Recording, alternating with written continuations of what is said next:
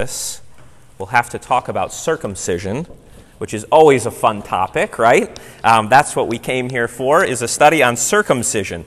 But Galatians deals with circumcision, so we want to talk about what that is, what that's all about. I gave you this handout, the Epistle to the Galatians. All right, this is Paul's, if you track it chronologically, this is Paul's first letter. Of course, it doesn't say in his epistles, it doesn't say in the year, whatever, in the month, on the day, I, Paul, am writing to you. He doesn't date things that way. All right, so the way that we come to the dating of the epistles is a little bit by somewhat we follow tradition, right? We kind of look back to those who were closer to the time, and we look for evidence of, well, what did the early church fathers, what did they say about, the order? There was probably traditions passed on. What do the traditions say? And tradition is helpful that way, right? It kind of gives you the lay of the land, so you're not just making things up on your own. But the other way that is probably more helpful than just following tradition is to try to look from the letter itself and to look especially from what's the main historical book of the early church in the Bible? The book of Acts. So we compare what Paul is talking about and little things that he mentions in the epistle. We can compare that kind of side by side with the book of Acts, and we can come to a pretty good idea of a general ballpark, anyways, of when these things were written. Okay? Now, what's the difference between writing in the year, say, 49 and the year 59? To us, it probably doesn't make a huge difference, right? How many of you know the key differences between 49 and 59? Yeah, me neither, okay? To us, that's just kind of all a long, long time ago.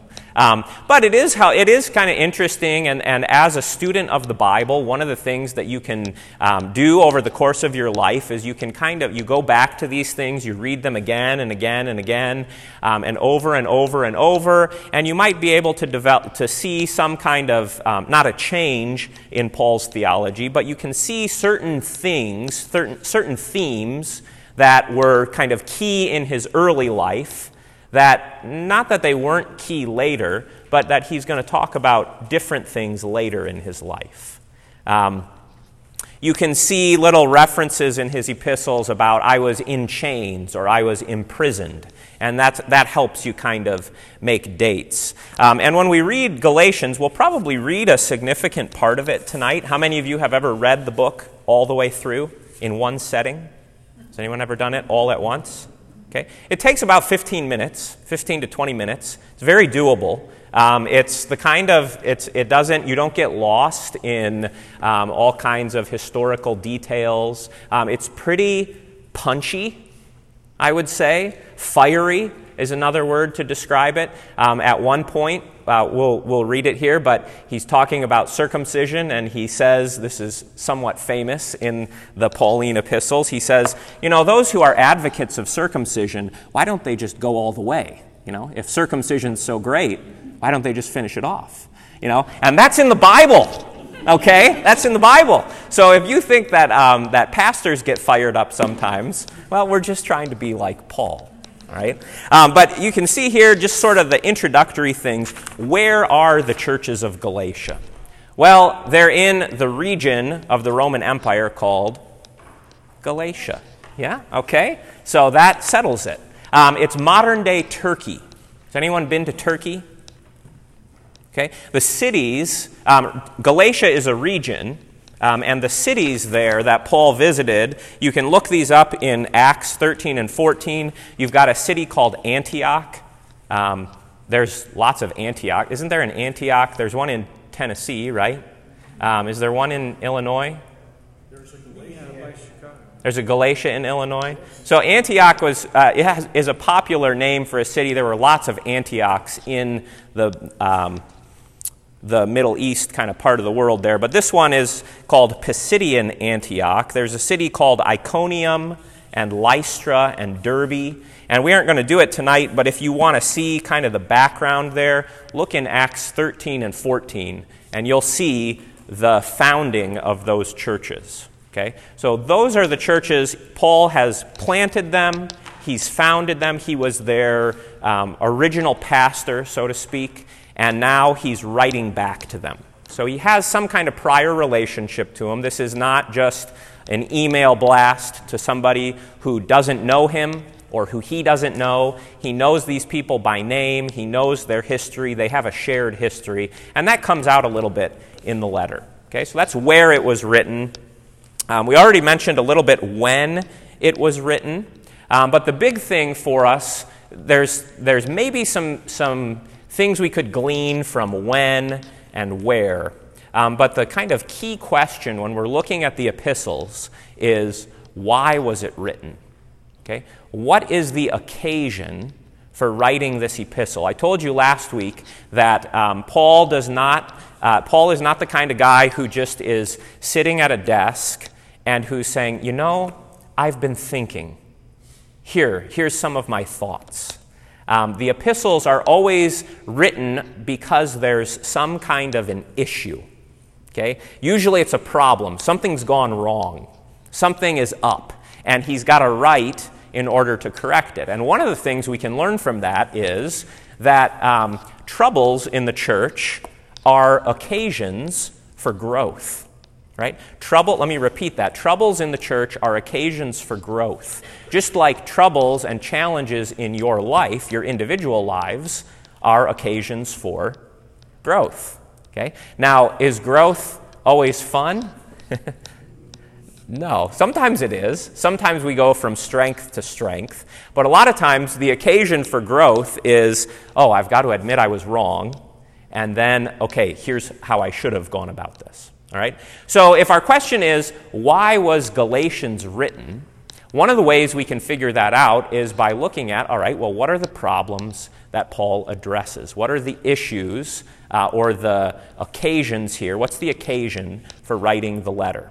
And if you open your Bible there, we're going to see it throughout the letter. But go ahead and open to Galatians and go to the end of the book. Okay? The epistles, this is just a basic structure of any epistle, any letter. There's an introduction and a conclusion, and sandwiched in between, this is really technical stuff, right? You got to go to seminary to get this knowledge. There's an introduction and a conclusion, and in the middle is the body of the letter. Okay? But think about what you try to accomplish in a conclusion. What do you try to accomplish in the conclusion of something that you're writing? You restate the points, right? We call it summing things up. Okay? So here's how Paul sums it up, and this is beneficial for us. We're going to compare that with how he introduces things, right, in a minute here. This is just good when you have to write papers. How many of you do you remember writing papers in college? Rebecca, how many papers did you have to grade? Did you ever have to grade them? Yeah. It's not fun, is it? People don't know how to write. Yeah. But Paul does. And so here's how he sums things up. Look at chapter 6, verses 11 through 8. We're going to see if we can kind of figure out one of two things. Either we're going to read the solution, at the summing up point, you would expect to find he's going to sum up the solution to the problem. Or he's going to restate, here's what was wrong with you. And now I've told you, how to set it straight. Okay? So here's how he sums things up. See with what large letters I am writing to you with my own hand. Okay, so sometimes Paul uses his companions, Timothy, Titus. Who else traveled with Paul? Barnabas, Silas, Luke was a traveling companion of Paul. There's a guy named Silvanus. They get mentioned as helping him write. So Paul was probably dictating, and one of those guys was writing it down. But here, Paul says, I'm doing this myself. Okay, let me sign that thing. And when he says large letters, it could mean he's writing really big, He has bad vision, and so he writes with really big script, okay? Or that's probably not what he meant. The reason I say probably not is because paper in those days was hard to come by. So when you wrote on paper, you tried to conserve space as much as possible, pack as much in as you can. So what he's probably meaning here is, look at how important this is. See what large letters, see what significant things I'm saying to you. Take it to heart. Okay, this is a big deal. See what large letters I am writing to you with my own hand. Now, just let your mind we did this a little bit on Sunday. We'll do it again in here. What does this remind you of? In the Bible, think Bible stories. Do we know anyone else who wrote things with his own hand in the Bible? Do we have any writing stories in the Bible? Did anyone ever write anything? Okay, we know the story of Jesus stooping down and writing in the dust, and they brought I don't know if she was a prostitute, they brought the adulterous woman to him, and he's writing in the dust. Okay, what other Bible stories? Someone writing on things with his own hand. Oh, good. I hadn't thought of that, right? Daniel, in the book of Daniel, God's hand writes, "You have been weighed in the scales and found wanting." That's good. Zechariah. Does Zechariah have?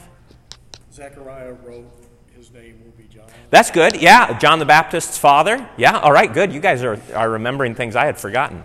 Yes? God writing the Ten Commandments. Okay, that's what I was thinking of. God writes the Ten Commandments when he gives them to Moses with his own hand. And I think that's the one, to me, that's the one that comes to mind, because a big part of what Paul's letter is about is, what do we do with all this Mosaic law? How does the law of Moses, what does it mean for us as Christians? So it's almost like Paul's saying, yeah, you guys know the law of Moses. Here's my law. I'm writing this with my own hand. Anyways, just kind of an aside. Verse 12, it is those who want to make a good showing in the flesh who would force you to be circumcised, and only in order that you may not be persecuted for the cross of Christ. For even those who are circumcised do not themselves keep the law, but they desire to have you circumcised, that they may boast in your flesh. But far be it from me to boast, except in the cross of our Lord Jesus Christ, by which the world has been crucified to me, and I to the world. For neither circumcision counts for anything, nor uncircumcision, but a new creation. And as for all who walk by this rule, peace and mercy be upon them, and upon the Israel of God. From now on, let no one cause me trouble, for I bear on my body the marks, not of circumcision, but the marks of Jesus. The grace of our Lord Jesus Christ be with your spirit, brothers. Amen. All right, so what do we hear in there? What's kind of the either the main solution or the main problem that you hear in there?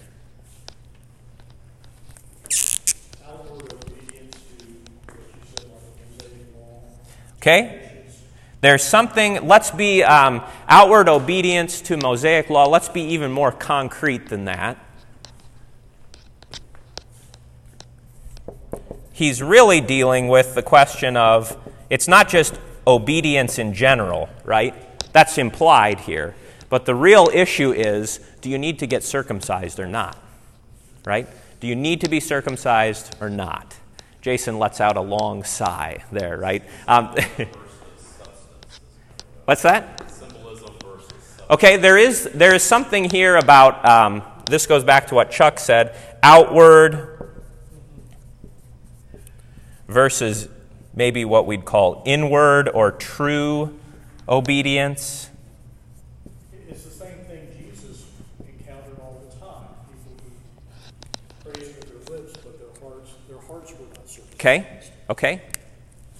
Wouldn't you say it also it's not really circumcision at the root, but becoming a Jew?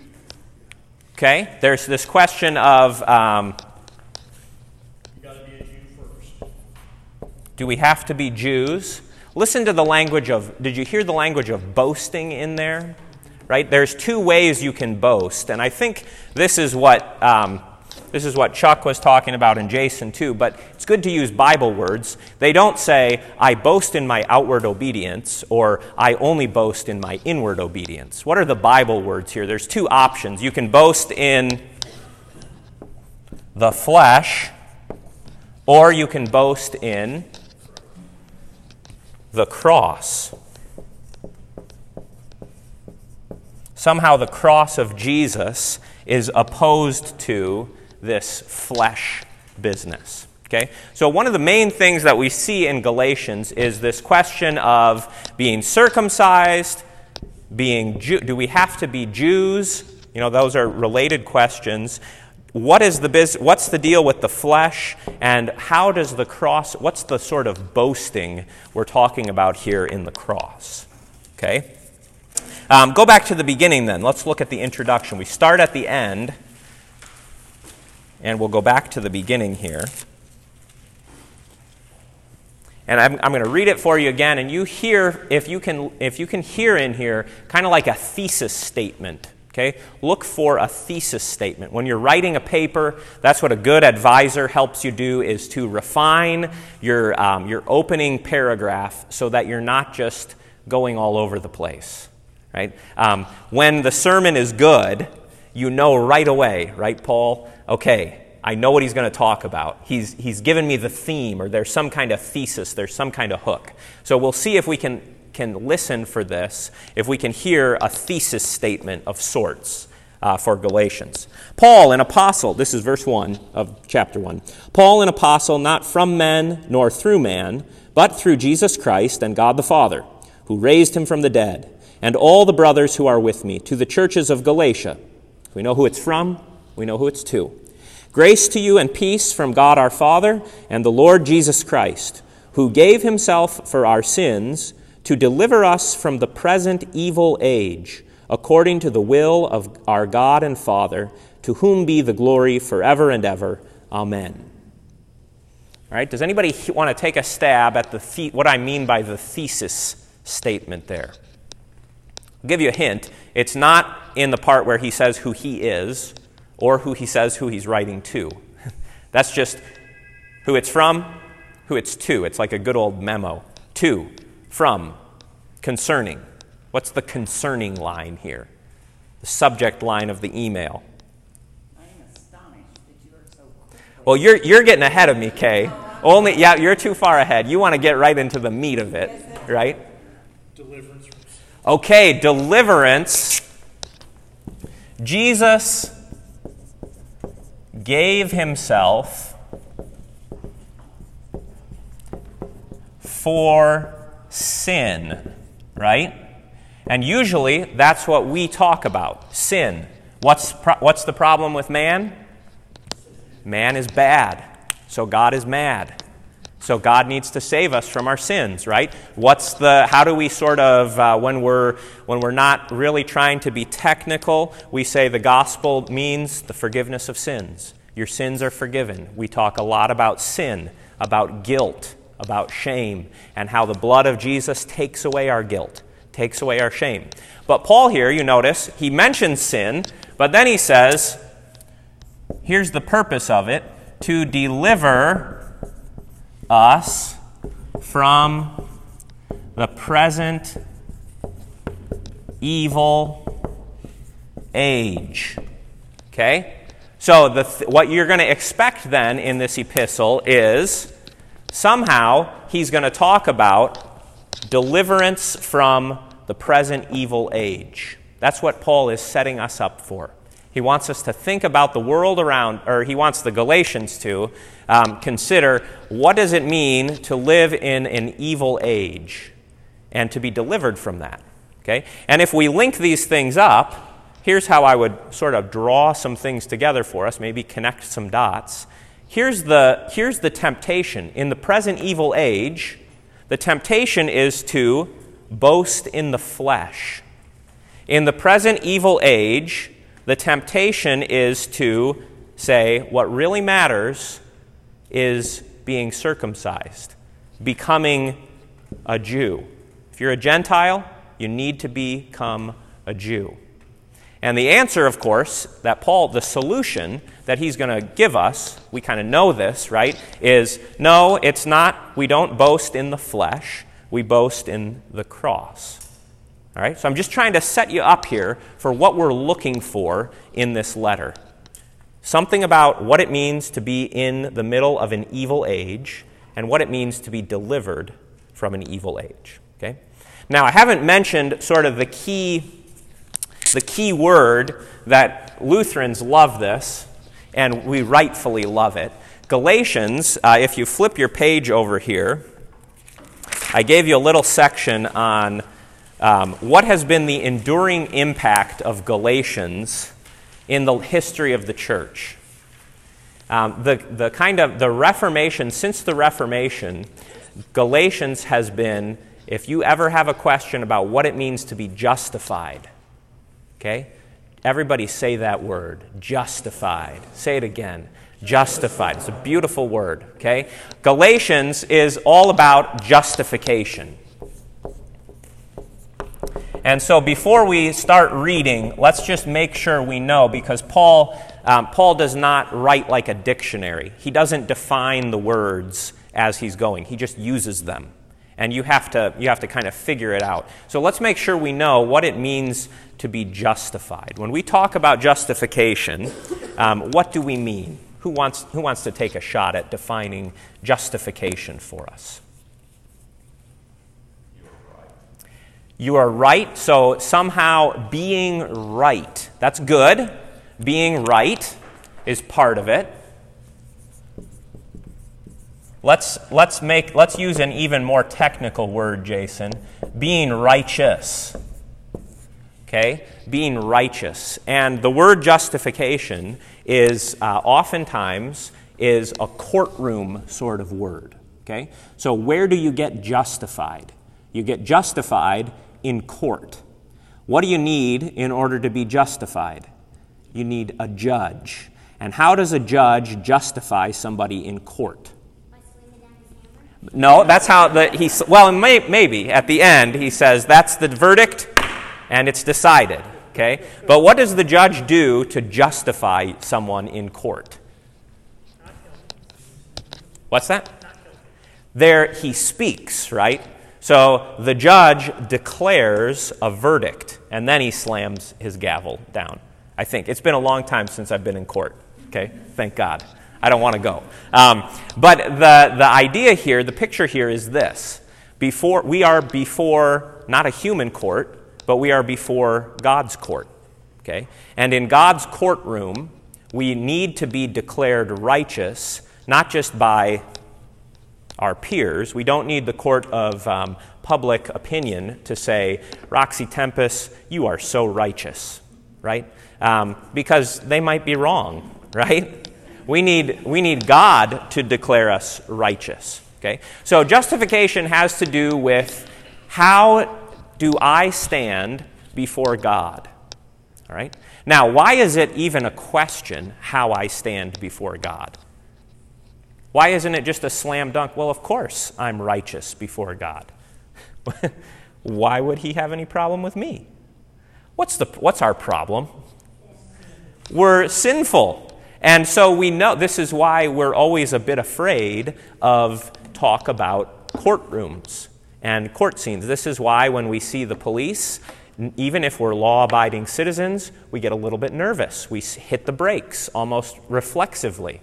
Right? I'm not looking at anybody in particular. It's just what happens, right? Because we know our conscience testifies to us that we are not righteous. And so if I'm going to appear in court, I either need a really bad judge who can't tell the difference between righteous and unrighteous, or I need a really good defense attorney because all of the evidence is against me, right? The prosecutor has an easy day in court against all of us, in God's court, okay? So the reason that this is even a question is because we know we are unrighteous, right? And so we need a way, there needs to be some way for the unrighteous man to be declared righteous before God and have it not be a sham. Because what do we know about God? Is he a bad judge? No. He's just. He's all-knowing, and he's perfect justice. Okay? So this is kind of the big question at the heart of the gospel. How can a just God declare unjust people to be just or to be righteous, to be not guilty? And of course, what's the answer to that? The blood of Jesus, right? He gave himself for our sin. He gave himself in our place as our, this is a good substitutionary word. He became our substitute so that we might receive his righteousness. Great exchange, right? He takes my unrighteousness, I receive his righteousness. Okay? But that way that Galatians is going to go about this is by saying, hey, there are some people who are telling you the way to be justified is through the flesh. You've got to earn it somehow, or you've got to do something. There's a way, but you have to do these things for you to become righteous, to be justified. All right? Questions or thoughts on justification? Now, yeah, go ahead, Roxy. Well, if you think about where they came, the law that they were under, becoming a Jew, they had to be circumcised. So they thought that wasn't something you had to do. It was a man thing you had to do. We still have a lot of churches that way as well. Sure. They don't understand what we understand about justification. Yeah, at the time when Paul writes to the Galatians, it almost seems like, I don't know, comedic is not the right word, but it almost seems laughable to us that people were actually believing that, well, you have to be circumcised in order to be saved. I mean, could you imagine somebody coming into our church and raising their hand on Sunday morning and saying, you know what's wrong with you Lutherans? You're not insistent enough on circumcision. We would all say, get out of here, right? You got to be kidding me. But that really did trouble the church then. And it's not because they're foolish or something. It's not because they're dumb and we're so smart. It's because that really just was the issue at the time. Okay? Now, we can take this, and this is what Luther saw. There's an analogy, it's a pretty easy analogy to draw between insisting on circumcision and following all the dietary laws of the Old Testament and what ended up happening in the history of the church, which is what happened at the time of the Reformation. Insisting on indulgences. They're insisting not on, so the Pope wasn't saying you all need to be circumcised, right? That wasn't Luther didn't have a problem with that. The insistence was on other man-made things. So other works of the flesh. When Paul talks about the works of the flesh, it's really hard to see he's talking about circumcision. Okay? But the natural extension of that is any human works. Okay? And this is where we see this much more applicable to us, right? People aren't running around saying you need to, well, some people still do say you got to get circumcised, right? That is what counts before God. But for the most part, Paul, this is the slam dunk on that, okay? But what we do see is, well, you need to have Jesus and something else. Jesus plus, right? It's not enough to believe, you also have to fill in the blanks. Well, you have to have faith, right? You got to be justified by faith. But you got to believe and, Jesus and, right? Anytime there's Jesus and, you're in that's a Galatian heresy all over again. Jesus and, Jesus and. Jesus and circumcision, Jesus and the dietary laws, Jesus and obedience to the Pope, Jesus and,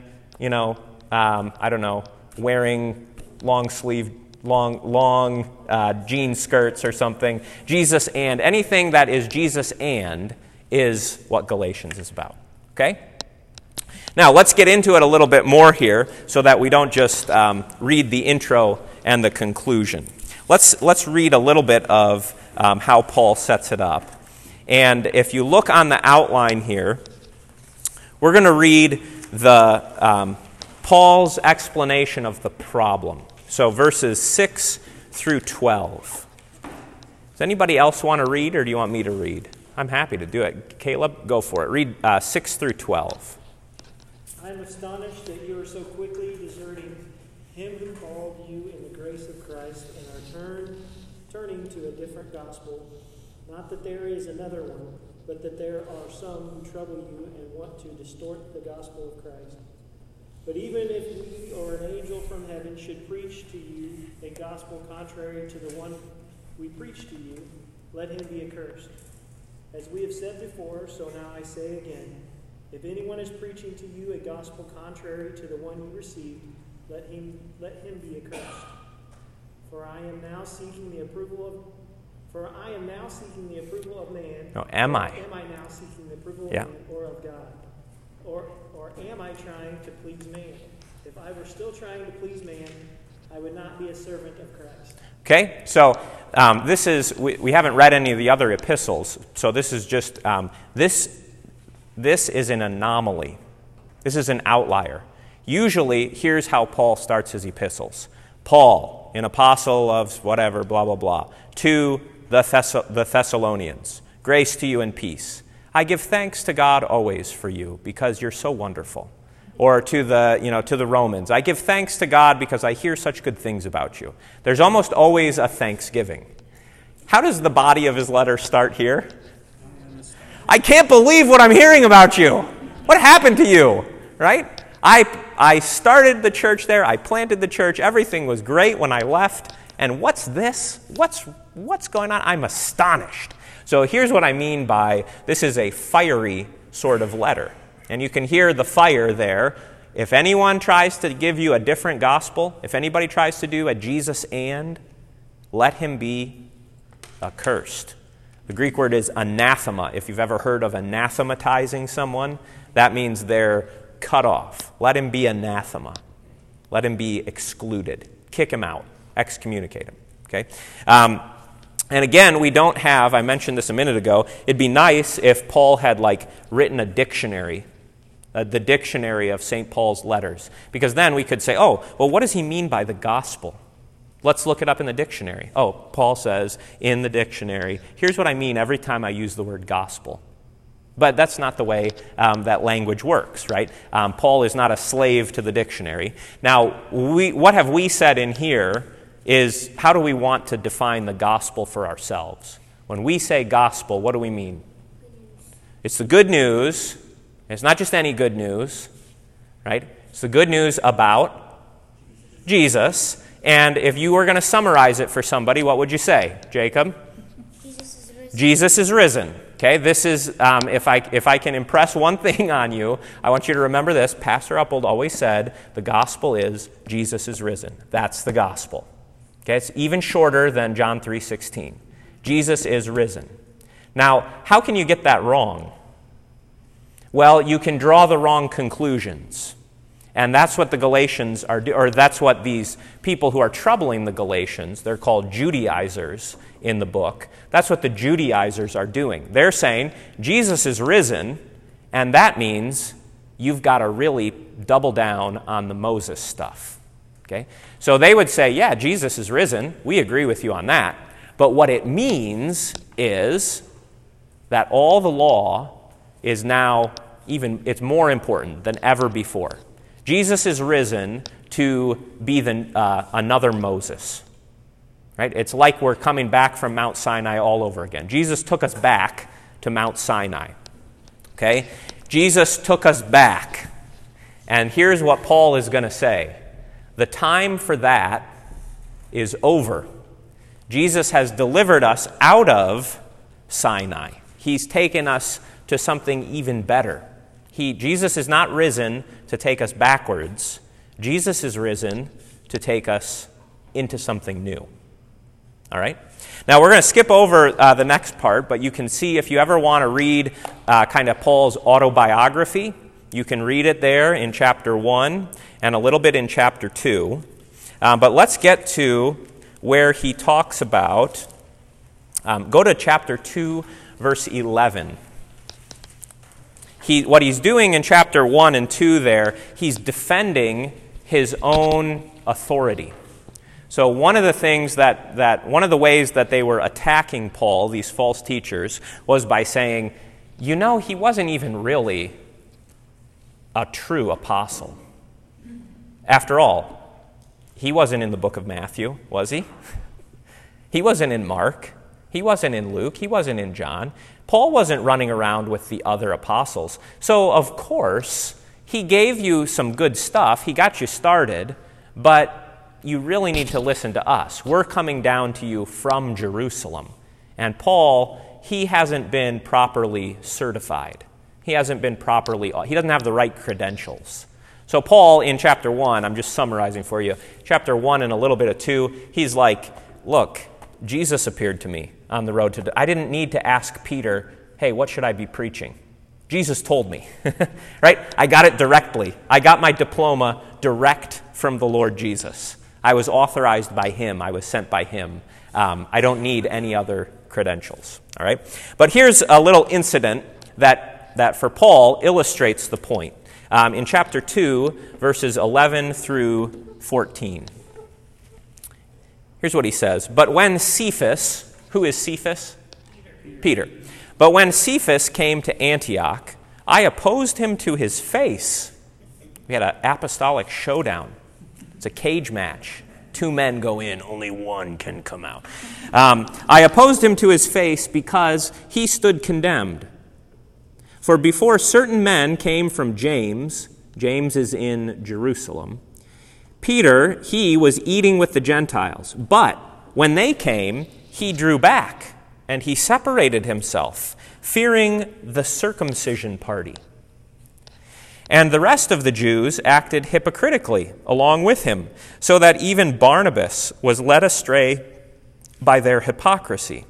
But when I saw that their conduct was not in step with the truth of the gospel, I said to Cephas before them all, in front of them all, if you, though a Jew, live like a Gentile and not like a Jew, how can you force the Gentiles to live like Jews? All right? Do you see his point here? What was Peter doing? Let's make sure we understand. The church in Antioch is made up of Jews and Gentiles, okay? And when Peter's there, when none of the other Jews from Jerusalem are there, the Jewish Christians are there, Peter's acting like this is no problem. Jews and Gentiles together. This was God's plan. This is great. I even had a dream about this once. Does everybody remember Peter's dream? Peter's vision? It's recorded in kind of incredibly repetitive detail in the book of Acts, which is always when something's repeated in the Bible, must be important, right? God repeats himself on purpose. Okay, so Peter had this dream about the unclean animals coming down. Oh, I could never eat. And what does the Lord tell him?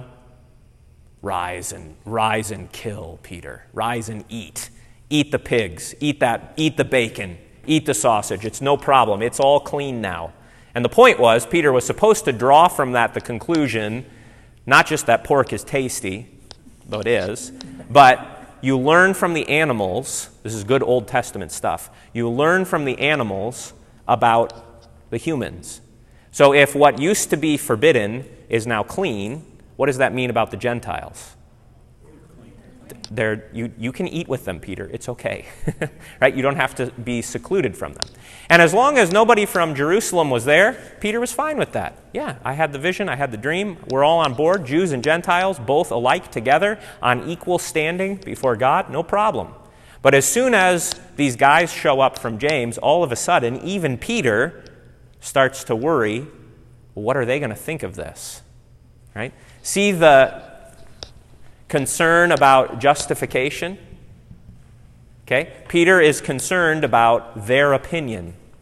Peter is concerned, what are they thinking of me? Better draw back. Better just hang out with the Jews. We better keep the Jews and the Gentiles separate.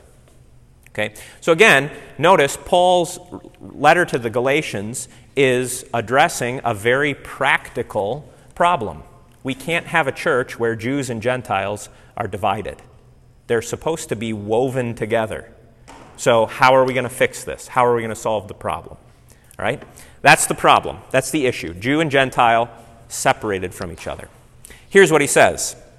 And this is the heart kind of the beating heart of the letter.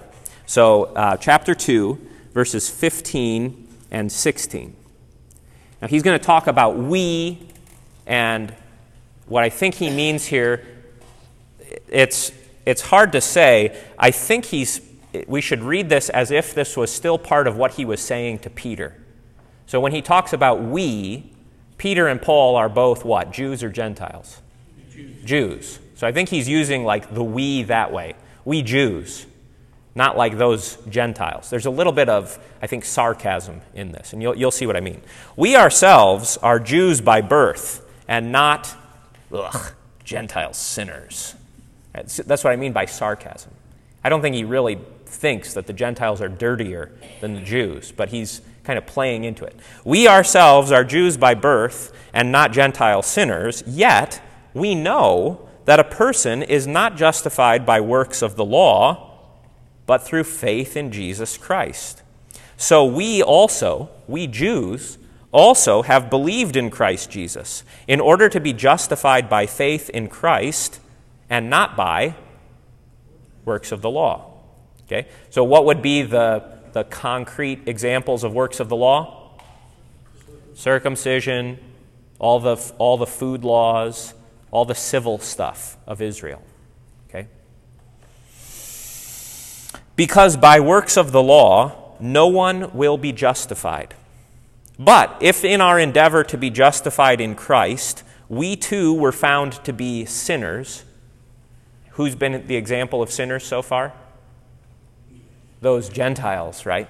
If we, when we were justified in Christ, suddenly started hanging out with yucky Gentiles, does that mean that Christ is then a servant of sin?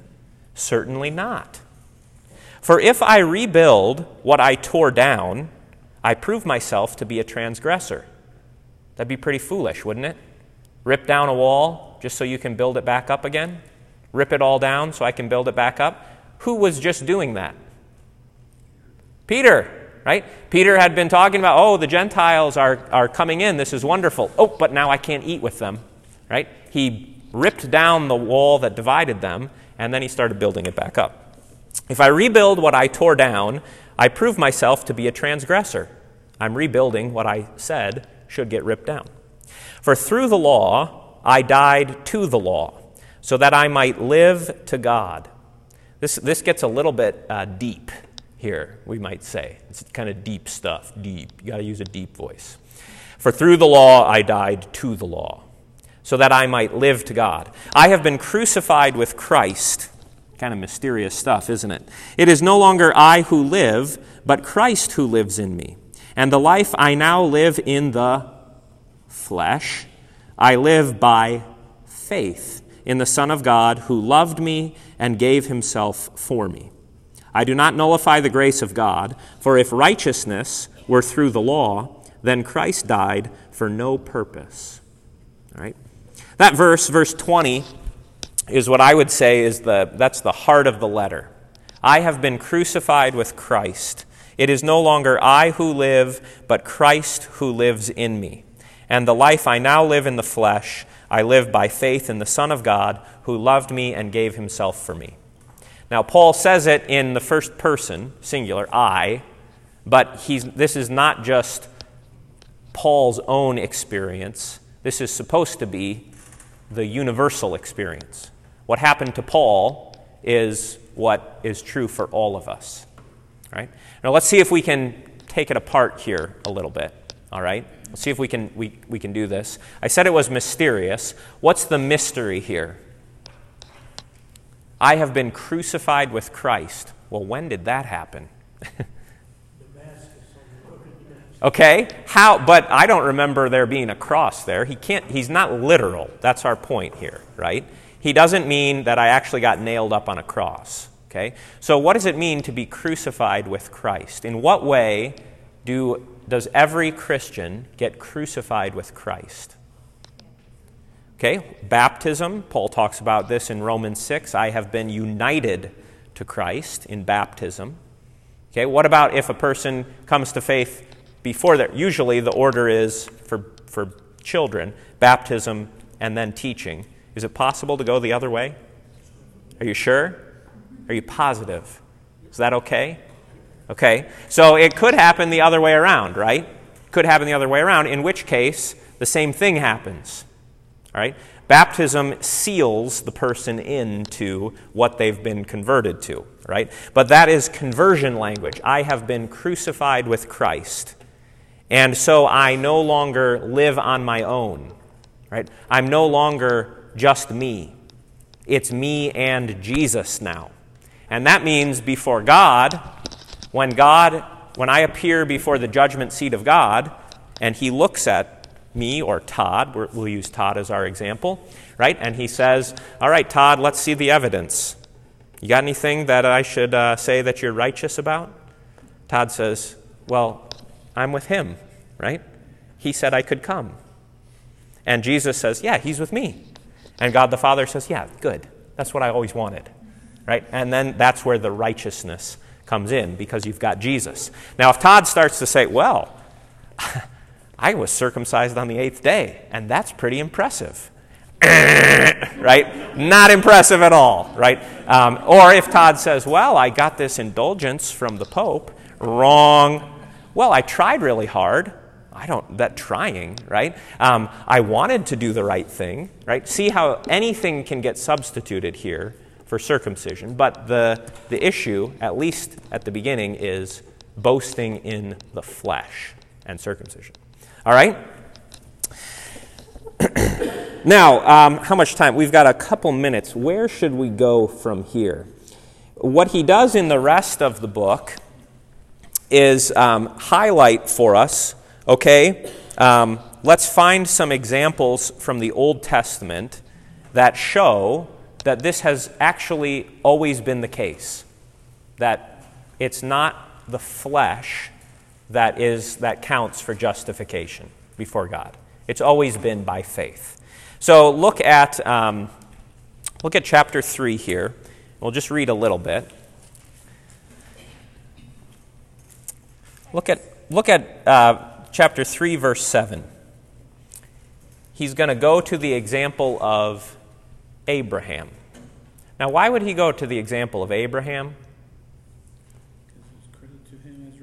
Okay, because he's got a really good Bible verse. He's got what we call a proof text that he can point to. He can say, see, it's already there in Genesis. Why else go to Abraham? That's the Jews' father. Yeah, if you're going to show somebody who says we need to boast about circumcision, and you say, well, let me show you what Abraham is really all about, you cut him off right at the source. Okay, so Abraham was the father of the Jews, and Abraham was the first guy to get the covenant with circumcision, right? So just makes sense. We're going to go to Abraham. Here's what he says about Abraham. Know then that it is those of faith who are sons of Abraham. Oh, I'm sorry. We need to go back up. Start back up at go to verse 4. Did you suffer so many things in vain, if indeed it was in vain? Does he who supplies the Spirit to you and works miracles among you do so by works of the law or by hearing with faith? Just as Abraham believed God, and it was counted to him as righteousness. Okay, does anybody have in their Bibles a little reference to where that is in the Old Testament? Genesis 15, I believe it's verse 6, right? Genesis 15, verse 6. So this is what I mean by a proof text. Paul's saying, hey, don't you know the Bible? Don't you know what the Bible says? The Bible says that Abraham was justified by what he believed, not by circumcision. All right? So then he's going to keep going here. Know then that it is those of faith who are the sons of Abraham. And the Scripture, foreseeing that God would justify the Gentiles by faith, preached the gospel beforehand to Abraham, saying, in you shall all the nations be blessed. So then, those who are of faith are the real sons of Abraham. That's what he's saying. Those who are of faith are blessed along with Abraham, the man of faith.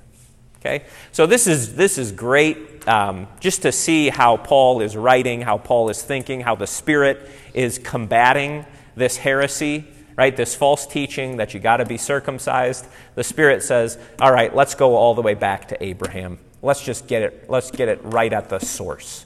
Abraham was justified by faith. Okay? By faith. By faith. Well, then why did God give him circumcision? Right? Why all these laws in the Old Testament? Why all this stuff about food and what you're allowed to touch and what you're not allowed to touch? Why all this stuff about leprosy? Have you ever asked that question? Why did God give all those? Was it just to confuse everybody? Or is it just to confuse us? What's going on here? I thought it was to set them apart. Okay, well, this is good. This is what Paul is going to go on to talk about. And let's end on that note tonight. If you go down to chapter 3, verse 19.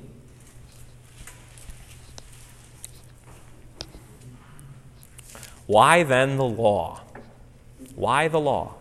If God gave the promise long before the law came, Abraham in your timeline is before Moses, right? And how many animals did Abraham take on the ark? It wasn't Abraham, right? This is just good. It was Noah, right? Okay, I'm just testing you to see if you're awake. Okay? Why then the law? Why the law? It was added because of transgressions, until the offspring should come, to whom the promise had been made. And it was put in place through angels by an intermediary. Who put the law in place? Who's this intermediary? Who was that guy who went up the mountain? Moses. Now, an intermediary implies more than one, but God is one. Is the law then contrary to the promises of God? Certainly not. For if the law had been given that could give life, then righteousness would indeed be by the law. But the Scripture imprisoned everything under sin, so that the promise by faith in Jesus Christ might be given to those who believe. So the law was never given to justify a person. Okay? Why then? Now, before faith came, we were held captive under the law, imprisoned until the coming faith would be revealed. So then, the law was our guardian until Christ came, in order that we might be justified by faith. But now that faith has come, we are no longer under a guardian. For in Christ Jesus you are all sons of God through faith. For as many of you as were baptized into Christ have put on Christ. There is neither Jew nor Greek, there is neither slave nor free, there is no male and female, for you are all one in Christ Jesus. And if you are Christ's, then you are Abraham's offsprings, heirs according to promise. All right? So why did God give the law? What does Paul say? Use his language. Okay, whose transgressions was it added because of? The people's transgressions, okay? And so somehow the law was given, he uses the language, he says, because we needed a guardian. The Jews needed a guardian. What do guardians do? Does anybody have a different translation other than the ESV? It's a great word. The Greek word that's behind it can mean tutor. You needed a tutor. Okay? Did anybody have a tutor in grade school? I think I'll get one. You won't get one. You've got a mom. You've got something even better than a tutor, right? A tutor, what's the job of a tutor? Make sure you do your homework, right? Hey, did you do your work? Did you double check? Can I see it? Let me see. Show it to me. And to do it right. Did you do it right? Are you sure? Did you check your answer? Did you double check it? That's what tutors do, right? That's what the law was for Israel. It was a tutor. It was a guardian to keep them, you said a minute ago, Roxy, to keep them set apart, right? The law was meant to keep Israel separate so that they didn't dissolve into the other nations, okay? And the whole reason to keep them separate was not just so they could stick their tongue out at all the nations and say, nah, we're God's favorites, right? Why were they set apart? So that Christ would come. And now that Christ has come, you don't need the guardian anymore. You don't need the tutor because you have Jesus. And if you look on to chapter 4, what the rest of the epistle is all about is life when you don't have a guardian, life without a tutor, which when you're a student, when the tutor goes away, we call it freedom, right? And then you can do whatever you want, okay? But that can be a little bit dangerous, right? Because the issue here is not go do whatever you want, but the thing that Paul's going to end up saying is we walk by the Spirit now, right? We don't go back to the flesh. All right? So if I can sort of summarize for you, I know we didn't read through the whole thing. I'm just trying to give you a flavor of each of the epistles in here on Wednesday night. The main issue that Galatians is talking about is, do Gentiles have to be circumcised? Or, put it this way, do Gentiles have to become Jews? Now, we don't really worry about that issue much, do we? But that's okay, because what we deal with is still related. How are we justified? Okay?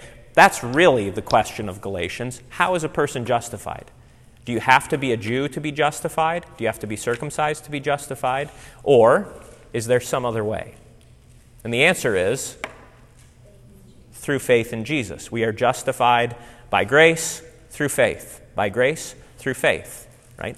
And that's really the central issue of the book here. Now, the way that Paul talks about this is like a burning question. This is a burning issue, okay? And in the history of the church, at the time of the Reformation, this teaching on justification, the Lutherans called it the article on which the church stands or falls. The article on which the church stands or falls. If you get the thought was like this: if you get justification right, everything else will fall into place. If you get justification wrong, everything else will be wrong. Okay? Because for both the 1st century, the 16th century, and I think even in the 21st century, this is the primary question. How am I going to be justified? Okay? And it's interesting just to see, even people who deny God's existence, who don't want to have anything to do with Jesus, have you ever heard people talk this way? You need to be sure you're on the right side of history. That's justification language, isn't it? If you don't get justified by God through faith in Jesus, you're still going to be looking for justification. Okay? This is a human thing. Every person wants to be justified. But if you're not justified by God in Christ, you're going to go looking for your justification in other places. And the most powerful place to be justified in our day and age is on social media. That's right. We call it, there's even a term for this, it's called virtue signaling. Does anybody know what it means to virtue signal? To virtue signal means that you signal that you have all the right opinions about things. Okay? Now, who gets to determine what the right opinions are? Well, what will the majority like? And this is a really dangerous place for a soul. If your soul is looking for that approval, that's kind of cool.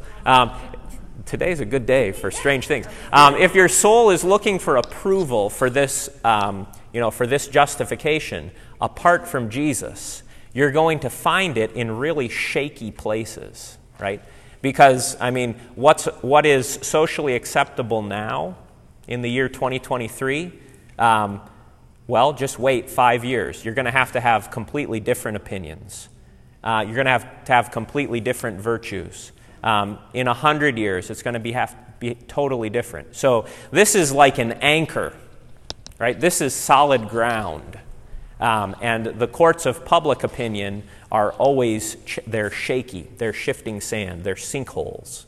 And your soul needs the solid ground, not the sinkhole. All right? Questions on Galatians or thoughts here? There's on the back of your paper there, I tried to just give you an outline of some of the highlights of the epistle. I'll try to do this with each of them because there's no way we can do a whole epistle in one night. But Galatians has the famous fruit of the Spirit passage in it. Okay, instead of living by the flesh, we live by the Spirit. And what does the life of the Spirit look like? Love, joy, peace, patience, kindness, goodness, faithfulness, gentleness, self-control. Right? Galatians also there's this great allegory of Hagar and Sarah. There's some really great spots in here. There's this weird reference to there's no longer male or female. And maybe we should just say really quickly, does that mean that Paul doesn't believe that gender is a real thing? That it's a construct? No, he's talking about before God, all these things that there used to be these different classifications, right? Jew and Greek, circumcised and uncircumcised, slave and free. There's different laws in the Old Testament for all these different groups of people, male and female. The men can go so far into the tabernacle, the women can go so far, there's laws about, all those things are done away with. That doesn't mean Paul would say there's no such thing as men and women anymore. It just means before God, that's not our justification, right? You don't get justified because you're a man or a woman. You get justified by faith, okay? But you can see some other things in there. And here, I was going to quote this earlier, but let me just end on this note. Here's what Luther said about Galatians. He loved Galatians so much, and it was so important in in the Reformation, and especially in the conflicts with the Roman Catholics. He wrote this: "The epistle to the Galatians is my own little epistle. I have betrothed myself to it. It is my Catherine of Bora."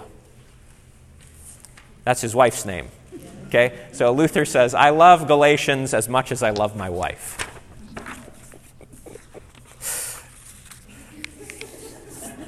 That's good. All right, let's end on that note. And next week we won't have class. I'm going to be out of town next week. So no class next Wednesday, but we will on July 5th. Okay? I don't think there will be any 4th of July fireworks on the 5th, so we'll have class on the 5th of July. And what we'll look at on the 5th is Thessalonians, 1 Thessalonians. Okay? We'll do 1 Thessalonians. Let's pray. Heavenly Father, we thank you that you declare us righteous, not according to any works that we have performed or accomplished, not because of any merit, not even because of any virtue that we might be able to signal about before the world around us. But we thank you that through your Son, Jesus Christ, and by faith in him, we are declared righteous in your sight.